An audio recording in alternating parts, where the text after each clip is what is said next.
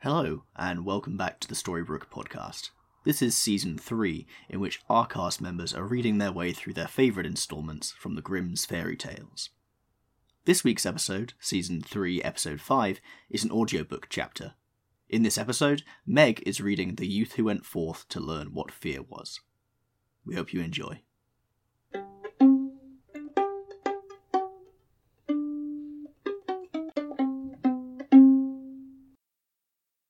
The Story of the Youth Who Went Forth to Learn What Fear Was.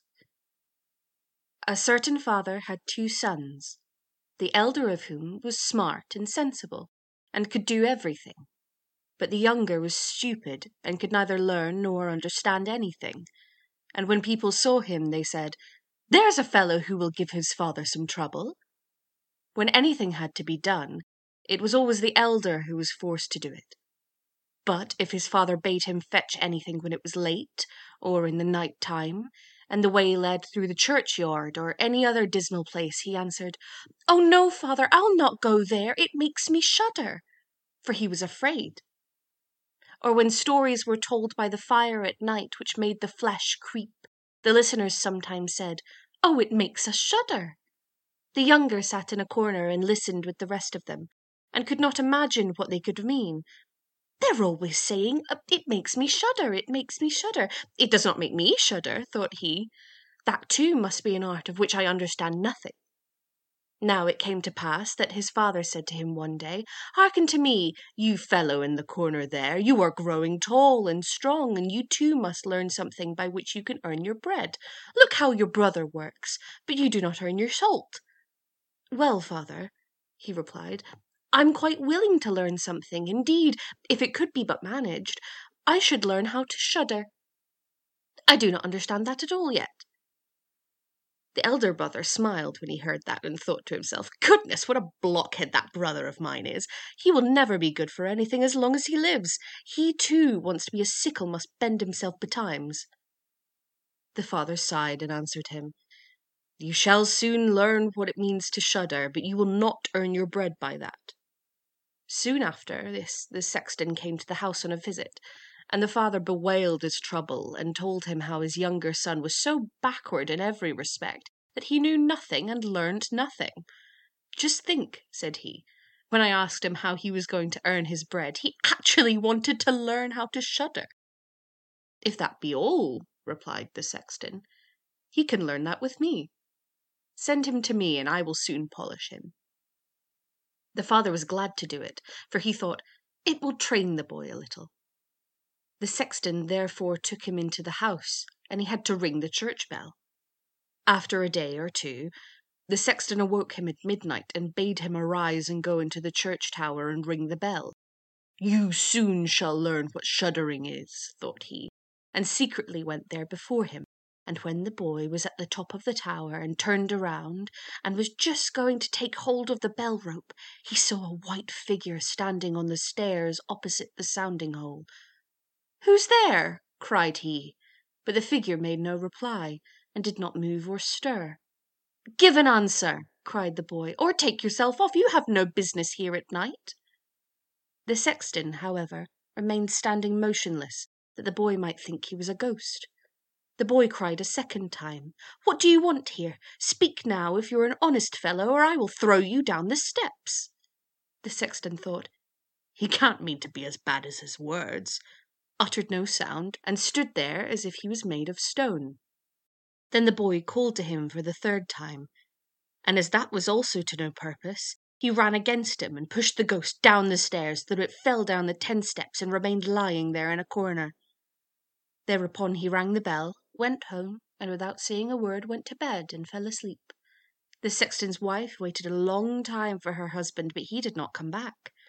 At length she became uneasy, and wakened the boy, and asked, "Do you know where my husband is? He climbed up the tower before you did."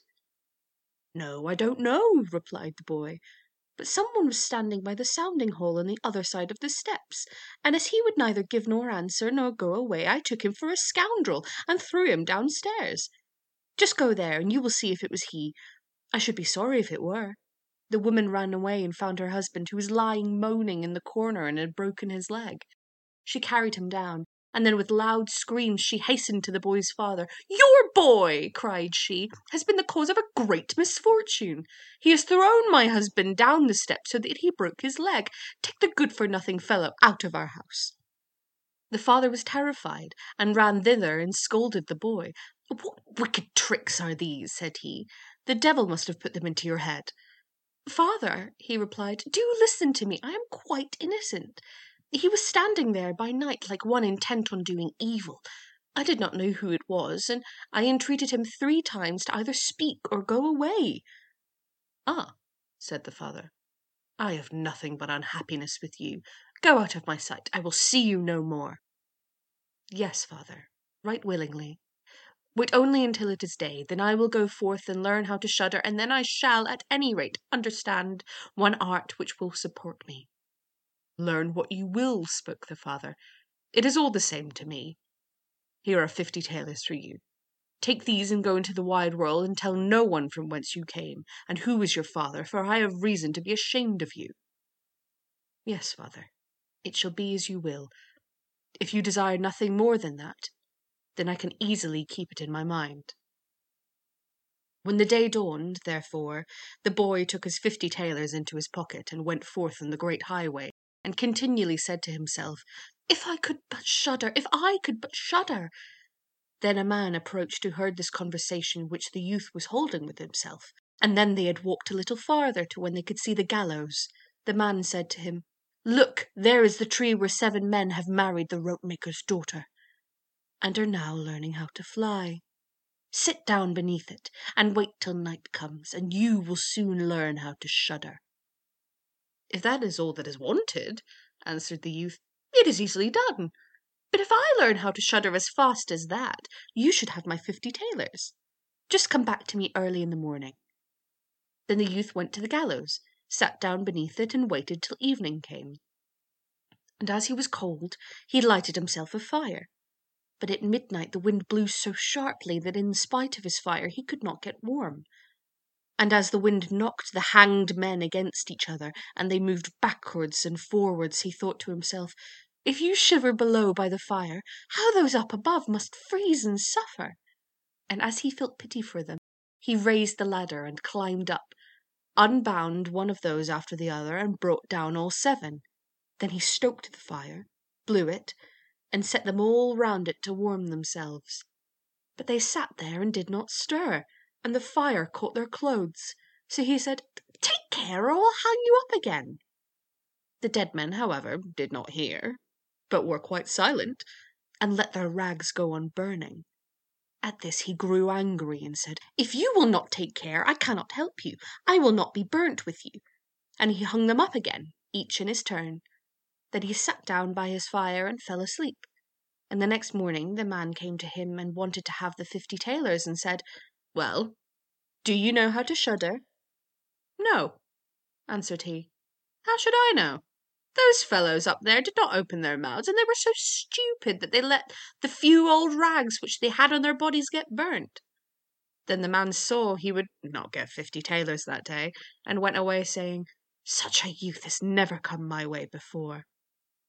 The youth likewise went on his way, and once more began to mutter to himself, "Ah, if I could but shudder! Ah, if I could but shudder!" A waggoner who was striding behind him heard this, and said, "Who are you?" "I don't know," answered the youth. Then the waggoner asked, "From whence do you come?" "I know not." "Who is your father?" "That I may not tell you." "What is this that you are always muttering between your teeth?" "Ah," replied the youth, "I do so wish I could shudder, but no one can teach me how." "Enough of your foolish chatter," said the waggoner. "Come, go with me, and I will set about a place for you." The youth went with the waggoner, and in the evening they arrived at the inn where they wished to pass the night. Then at the entrance of the parlour the youth again said quite loudly, "If I could but shudder! If I could but shudder!" The host, who heard this, laughed and said, "If that is your desire, there ought to be good opportunity for you here." "Ah, be silent," said the hostess. "So many prying persons have already lost their lives. It would be a pity and a shame if such beautiful eyes as these should never see the daylight again." But the youth said, "However difficult it may be, I will learn it. For this purpose indeed I have journeyed forth." He let the host have no rest until the latter told him that not far from thence stood a haunted castle where anyone could very easily learn what shuddering was, if he would but watch it for 3 nights. The king had promised that he who would venture should have his daughter to wife, and she was the most beautiful maiden the sun shone on. Likewise in the castle lay great treasures, which were guarded by evil spirits, and these treasures would then be freed, and would make a poor man rich enough. Already many men had gone into the castle, but as yet none had come out again. Then the youth went next morning to the king and said, "If it be allowed, I will willingly watch 3 nights in the haunted castle." The king looked at him, and as the youth pleased him, he said, "You may ask for 3 things to take into the castle with you, but they must be things without life." Then he answered, "Then I ask for a fire, a turning lathe, and a cutting board with the knife." The king had these 3 things carried into the castle with him during the day. When night was drawing near, the youth went up and made himself a bright fire in one of the rooms, placed the cutting board with the knife beside it, and seated himself by the turning lathe. "Ah, if I could but shudder," said he, "but I shall not learn it here either." Towards midnight he was about to poke his fire, and as he was blowing it, something cried suddenly from one corner, "Oh, meow, how cold we are!" "You fools!" cried he. "What are you crying about? If you are cold, come and sit here by the fire and warm yourselves." And when he said that, 2 great black cats came one with one tremendous leap and sat down on each side of him and looked savagely at him with their fiery eyes. After a short time, when they had warmed himself, they said, "Comrade, shall we have a game of cards?" "Why not?" he replied, "but just show me your paws." Then they stretched out their claws. "Oh," said he, "what long nails you have! Wait, I must first cut them for you." Thereupon he seized them by the throats, put them on the cutting board, and screwed their feet fast. "I have looked at your fingers," said he, "and my fancy for card playing has gone." And he struck them dead and threw them out into the water. But when he had already made away with these 2, and was about to sit down again by his fire, out from every hole and corner came black cats and black dogs with red-hot chains, and more of them came out until he could no longer move, and they yelled horribly, and got on his fire, pulled it to pieces, and tried to put it out. He watched them for a while, quietly, but at last, when they were going too far, he seized his cutting knife and cried, "Away with you, vermin!" and began to cut them down. Some of them ran away, the others he killed, and threw out into the fish pond. When he came back, he fanned the embers of his fire again and warmed himself. And as he thus sat, his eyes would keep open no longer, and he felt a great desire to sleep. Then he looked around and saw a great bed in the corner. "That is the very thing for me," he said, and got into it.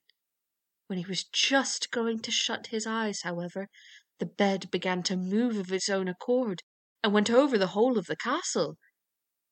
"That's right," said he, but go faster." Then the bed rolled on as if 6 horses were harnessed to it, up and down over thresholds and stairs, but suddenly, hop, hop, it turned over upside down, and lay on him like a mountain. But he threw quilts and pillows up in the air, got out and said, "Now anyone who likes may drive," and lay down by the fire, and slept till it was day. In the morning the king came, and when he saw him lying there on the ground, he thought that the evil spirits had killed him and he was dead. Then said he, "After all, it was a pity, for so handsome a man." The youth heard it, got up, and said, "It's not come to that yet." Then the king was astonished, but very glad, and asked how he had fared. "Very well indeed," answered he. "1 night is past, the other 2 will pass likewise." Then he went to the innkeeper, who opened his eyes very wide and said, I never expected to see you alive again. Have you learned how to shudder yet?" "No," said he, "it's all in vain. If only someone would tell me." The second night he again went up into the old castle, sat down by the fire, and once more began his old song, "If only I could shudder." When midnight came, an uproar and noise of tumbling about was heard. At first it was low, but then it grew louder and louder. Then it was quiet for a while, and at length, with a loud scream, half a man came down the chimney and fell before him. "Hullo!" cried he, "another half belongs to this. This is not enough." Then the uproar began again, and there was a roaring and howling, and the other half fell down likewise. "Wait," said he, "I will just stoke up the fire a little for you." When he had done that and looked round again, the two pieces were joined together, and a hideous man was sitting in his place. "That is no part of our bargain," said the youth. "That bench is mine."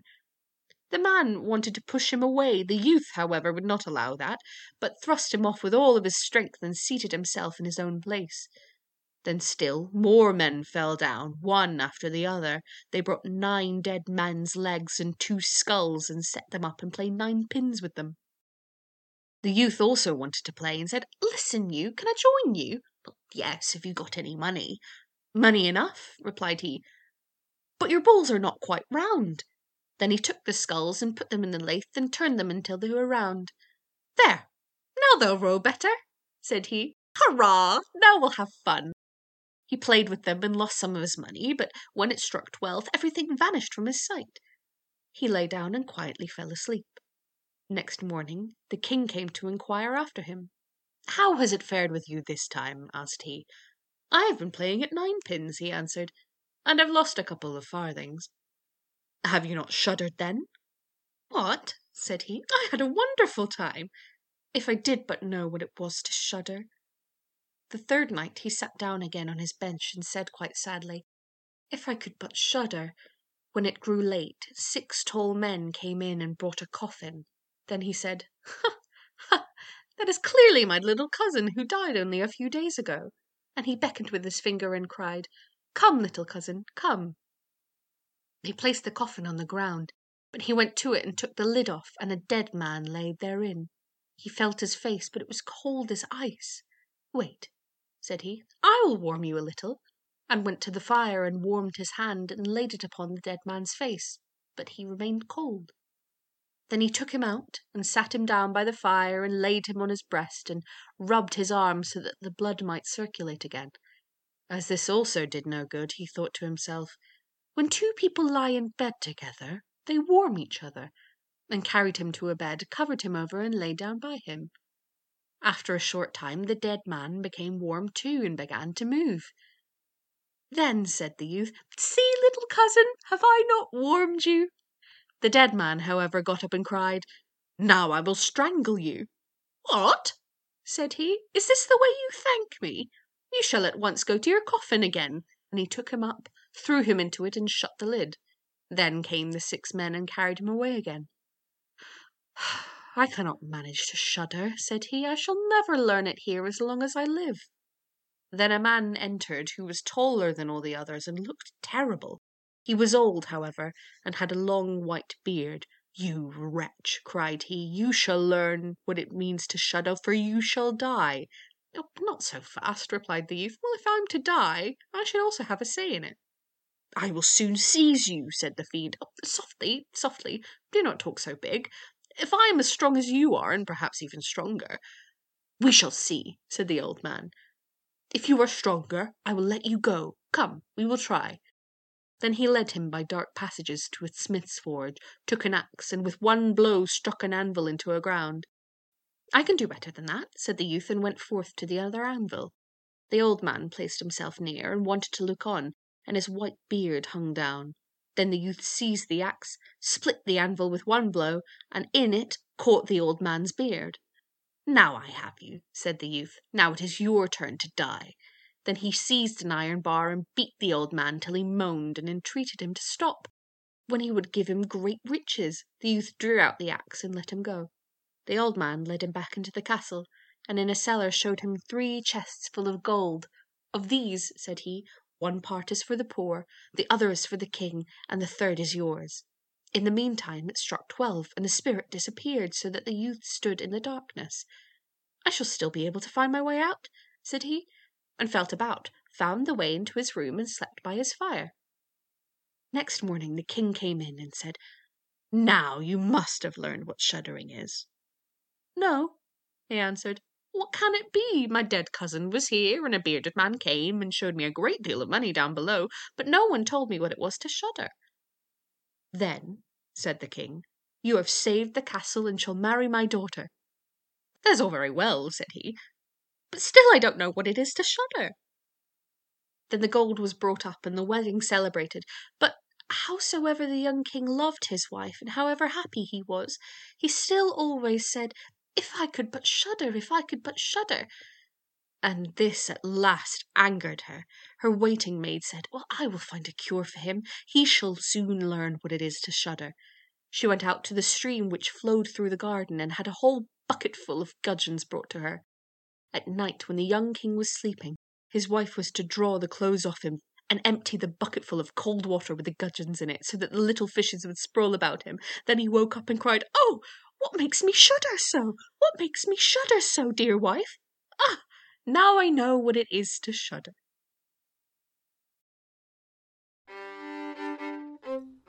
Thank you for listening to this episode of the Storybrooke podcast. This has been The Youth Who Went Forth to Learn What Fear Was from the Grimm's Fairy Tales. We'll catch you next episode for our book club discussion of this short story. Until then, you can find us on Twitter at StorybrookePod. That's at StorybrookePod. You can also read along in the meantime. We're reading from the Project Gutenberg edition of the Tales, which you can find online and linked in the description for this episode. See you soon, and goodbye.